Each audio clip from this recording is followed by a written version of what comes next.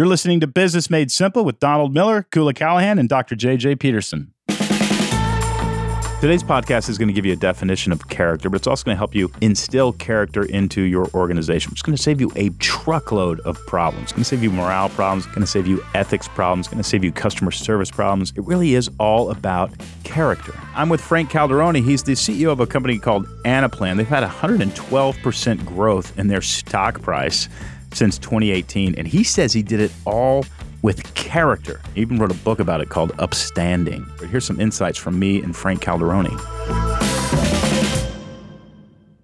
Frank, I'm so glad to talk to you. Same here, Donald. Thank you for having me on the podcast. Your book, Upstanding, talks about character and how really a company is built on the foundation of character, the character of the people who work there. It's hard to control the market. It's hard to control consumer spending. It's hard to control other things, but we can control our character. Give me a definition for character as you talk about it in the book. Donald, I think we all know character as a human, right? As a person. Mm-hmm. I think it's been a while since we really talked about character as an organization. And when I talk about character-led culture, it's one that's really based on values so that you know what those values are as part of the organization. Everyone part of the organization understands and appreciates those values and then has behaviors that demonstrate those values.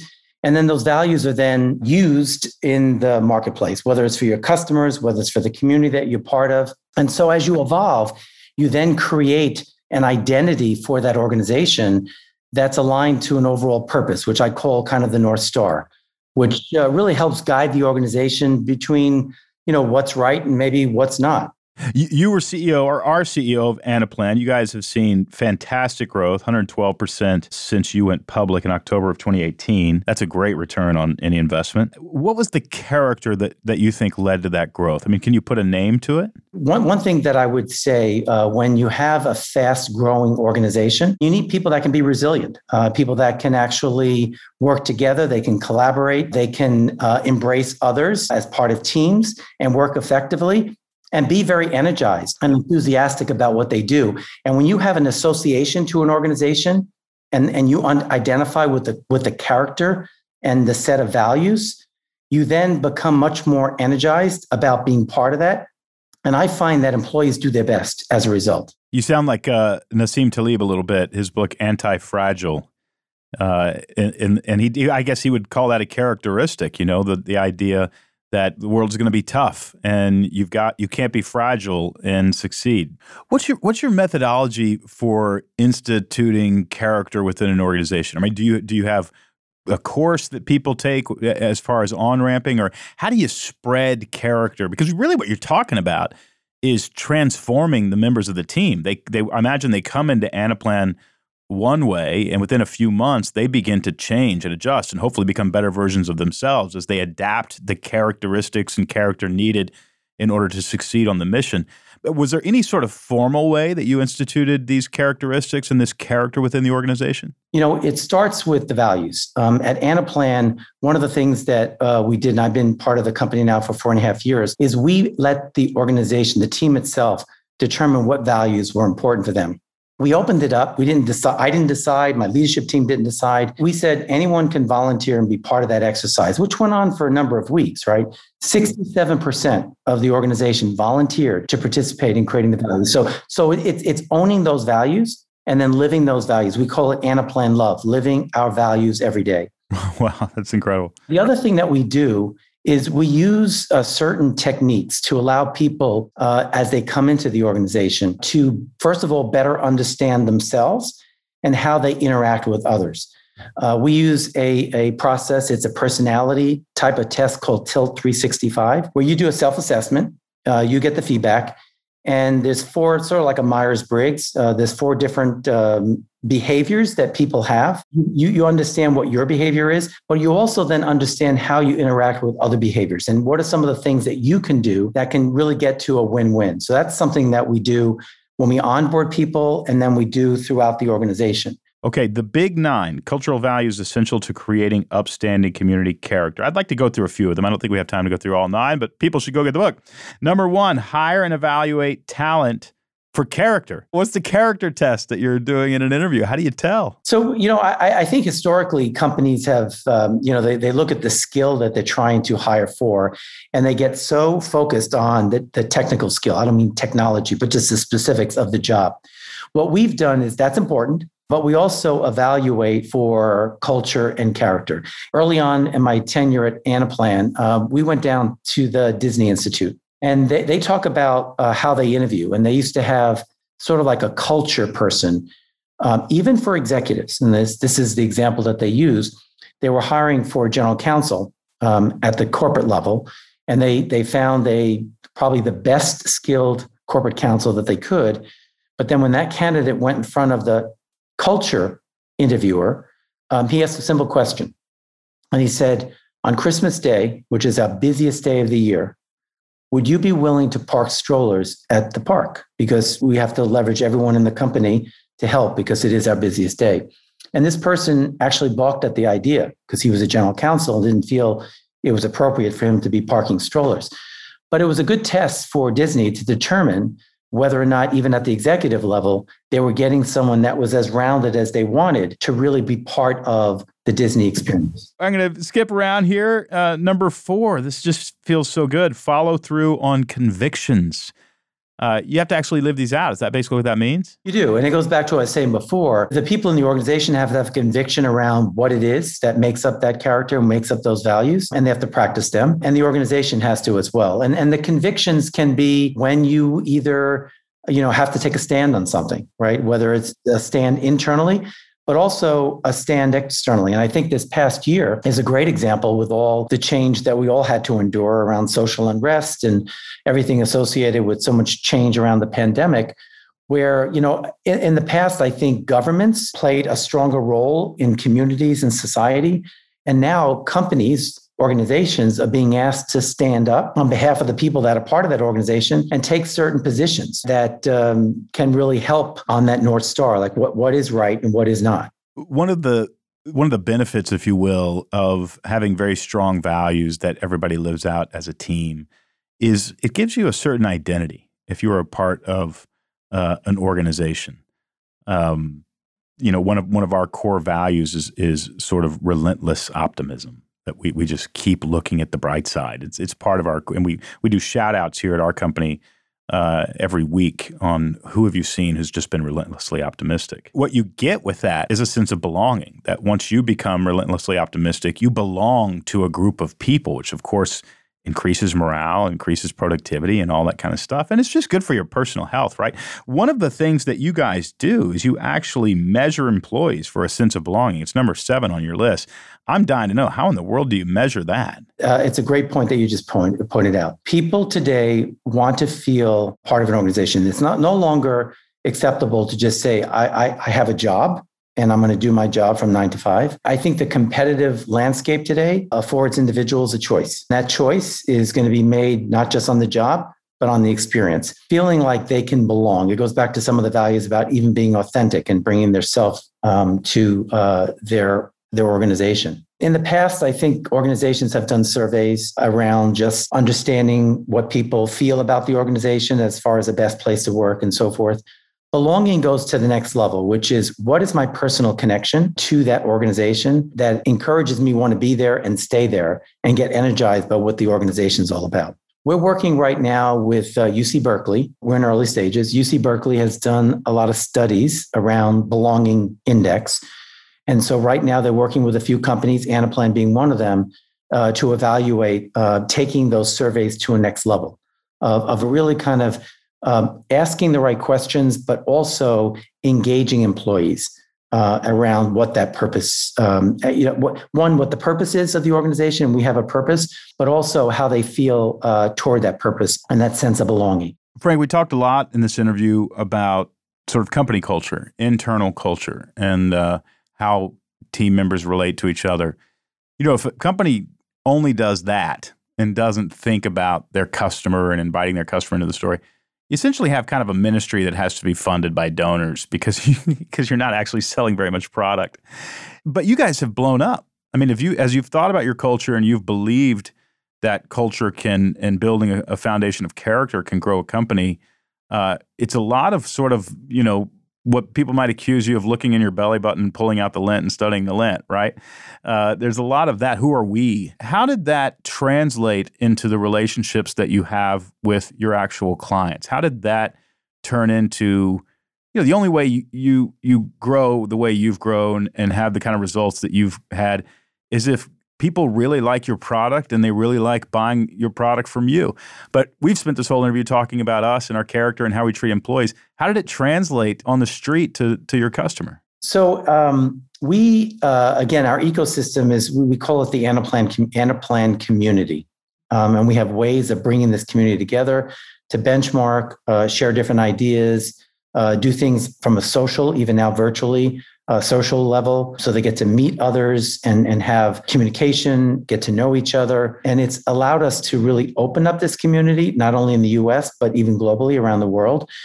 And as part of opening up that community, the culture then starts to resonate within that community. And we do different things, different get-togethers, different forums that allow us to continue to move that forward. And so that's a way that we've used that. And then, as I said earlier, the overall experience, we do assign someone that aligns with our customers throughout the life of their experience so that we can continue the ongoing engagement, right? And the engagement is not just to monitor the product, it's also the experience. How are they using the product? What are some of the things that help them even extend part of our culture into their organization? Yeah. Well, congratulations on fantastic success. The book is Upstanding. My guest is Frank Calderoni, and I'm grateful that you spent some time with us. Thank you, Donald. I really appreciate the conversation. Cool. Frank had a lot of ideas about culture. I got a question for you. Tell me. You walk into our team. Mm-hmm. We just had our first team meeting post-COVID. In so long. It was a year. Yeah, more than a year. Yeah, Wild. There were like 27 people in the room. Wild. Let's say you hadn't been part of our culture and you walked in that room and spent the day with us. What would you say the character of our organization is? So fun.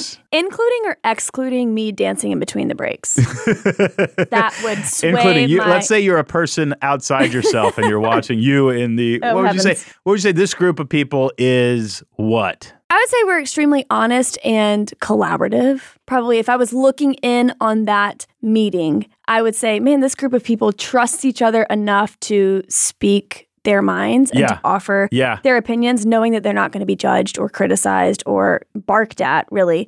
So I think... Only playfully. Only playfully, that's correct.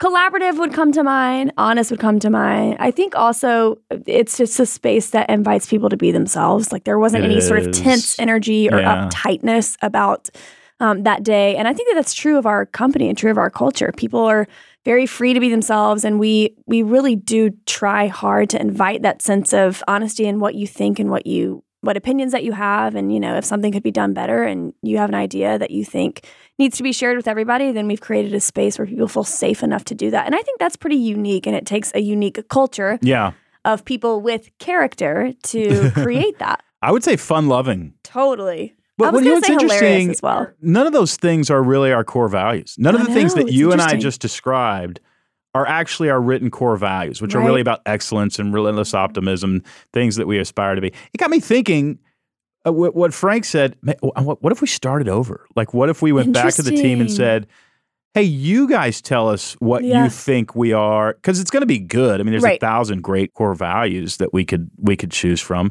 I just thought that was really interesting. Yeah. In some cases, you kind of have to experience something, look back and be like, what did that show us about ourselves as a company, as a person or whatever? Have you seen Dallas Bryce Howard's documentary about dads? No, but you've told me about it. Ron Howard's dad is in the documentary. He passed away, but it's an old video of Ron Howard's dad. Ron Howard was Opie as a kid. His dad was on set every day of the filming of the Andy Griffith Show. Wow. Ron Howard's dad. No way. Yep. And there's a little story in the documentary, which is beautiful, and it's called Dads, and go watch it. His dad, on the first day of shooting, they were doing a read around or whatever that's called, where you read the script. Right. And Opie was this bratty kid who mouthed off to his dad, and it got laughs in the room. And his dad pulled Andy Griffith aside, and I think one of the other writers or something, and he said, listen, he goes, if Opie's a bratty kid, you're going to get laughs. You're going to get laughs. What you won't get is an intimate connection between Opie and his father. Oh my gosh. That's so damn sweet. And he goes, I just want to tell you, you're going to get laughs, but you're losing something. Wow. You're losing something really beautiful. And they went back and like a day later pulled the dad aside and said, we rewrote the whole script. No way. Yep. He's not a bratty kid. He makes mistakes and the dad sits down and connects with them. And that just makes you want to cry. So sweet. Anyway, the only reason I bring all that up is because in the documentary, Ron Howard's son has a baby and becomes a father. And Ron Howard's son, you capture this generational thing where Ron Howard's son says, I'll never live up to my dad. It's just not possible. And then you hear Ron Howard say, I will never live up to my dad. Wow. And it's just a really beautiful thing. And the only reason I say that is because all of this was underpinned by some core values. And Ron Howard shares them in the documentary. That's amazing. He says, as a father, fathers are a lot of times they just feel like they're in the way. Yeah. Right? I mean, I'm not a dad, but I would imagine I would feel that way. Anyway, but he said, look, I just focused on the big three. And of course, I leaned in. So I'm like, what do I need to focus on? I didn't have a dad. And Ron says, love, security, and an example to follow. That's so good. And if you think about it, those are values. Totally. And those values built a 3-generation family that's going to go for a 4th generation. What I love about those core values, the big 3 of Ron Howard, love, security, and an example to follow, it guides your own sort of behavior and action, but also it's something that you want to give to other people. Yeah. So the more that you embody those things, the more you give them to other people. And I think, what Frank mentions in his book is the more you adopt a culture of character, or whatever those main sort of character traits you want to embody as a team, the more that you embody those things, the more you offer them to your customers, and the more that you kind of become known as a company who is, X, Y, and Z, whatever your core values are, which, in turn creates a more close connection with your customers. They end up wanting to engage more and more with your brand. They trust you more. They trust talk each about other. You more. Yeah. Like Frank said, you have a sense of belonging. Right. Totally. Gosh. Yeah, when you share values with people and you live them out, that's how you create belonging. Absolutely. I think, here's what I'm taking from today's conversation, Kula. I think we go back to the team and say, I think we sort of did the dictator thing where we dictated what our values were. Well, that's not totally true. We had a ton of those on the board. There was like 40 But I think of them. if you said one of our values is fun-loving. Hilarious. Everybody would go, uh-huh. Yep. Totally. They wouldn't have to go, okay, we got to fake that for a while. And I think we're also servant-hearted. Oh, we totally. One of our core values that we listed is advocate-minded, which is servant-hearted. Let's change it. Yeah. Love that. Way easier to understand. We're also finicky. We're also finicky. We just change things on a dime. I would say agile. There it is. Better. Yeah. That's an optimistic view. Yeah. Well, relentlessly optimistic is one of our core values. Yeah.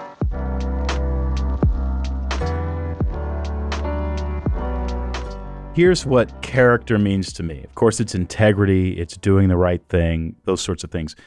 But I think there's a couple other definitions that have helped me. One is don't cheat.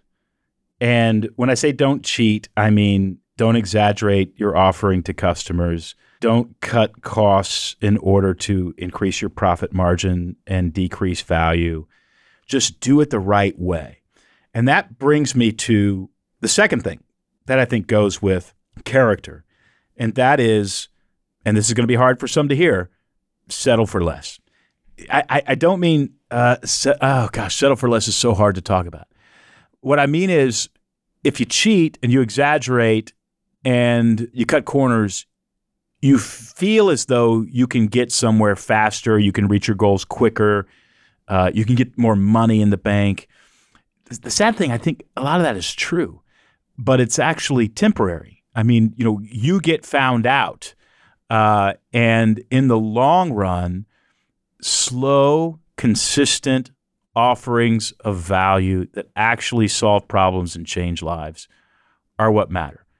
My company made a decision this last year. We had a great year. And I hate to say that because I know a lot of people struggled, but we brought products to market like our live stream, Donald Miller Teaches Writing, and I did a Life Plan live stream. We brought products to market that brought in a lot of extra revenue. We did that because we wanted to make sure that we had a padding because we have 30 employees who need to make a payroll. We need to make payroll. And we did that exceptionally well.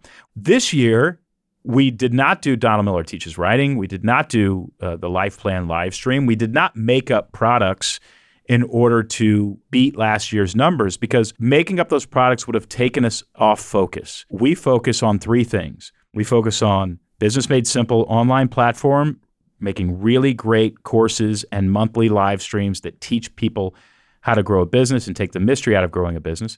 Then we focus on certifying coaches to in-person help other people grow their business using our frameworks. And then we focus on StoryBrand marketing guides, which are people who create sales funnels. Donald Miller Teaches Writing doesn't really fit. It would make us $1 million, but it doesn't really fit. That's not what we want to focus on. These other products that we were considering, they don't fit. We want to double down on building communities around these three projects. Groups of people together learning how to grow a business and make it profitable. That probably is going to cost us about $2.5 million this year. And the reason we decided not to do it is because we want to have character. We actually want to say, no, let's dig down deep and focus on the community that we're building and really serve them well rather than go chase dollars. We have enough money, we're going to be okay. Let's choose character. It was a debatable thing. And what Frank talked about in this interview really helped me understand why we made the decision. It just didn't feel quite right. I'm hoping that in the coming years, we will look back and say that was one of the best decisions we've ever made. It's hard. It's hard to settle for a year in which you tie or even lose to the previous year. That's hard for me. As an Enneagram 3, I want to win. But I'm hoping with many of you, and certainly with Frank, that doubling down on character and service and value actually mean more in the long run. It's certainly proving great for the morale of my team. I'll tell you that. They love it. And it costs them too, right? It costs them too because there's programs in which they participate in what we make. But they were willing to make the sacrifice too.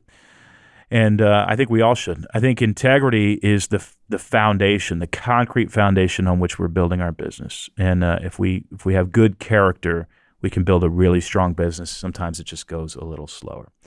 All right, thanks for joining me on this week's episode of Business Made Simple. We appreciate having you around. Make sure you subscribe to the podcast if you haven't subscribed. And until next week, here's to growing your business. It can seem like the whole job of an entrepreneur is to worry, which is why the Business Made Simple podcast is here for you every week, taking the mystery out of growing your business. So if you got something out of today's episode, please subscribe wherever you listen to podcasts. Then go to businessmadesimple.com to see how our on-demand courses and live coaching events can give you the practical skills you need so you won't just sound like you understand business. You will actually know how a business works and how to grow it. Thank you so much for listening. We'll see you next week.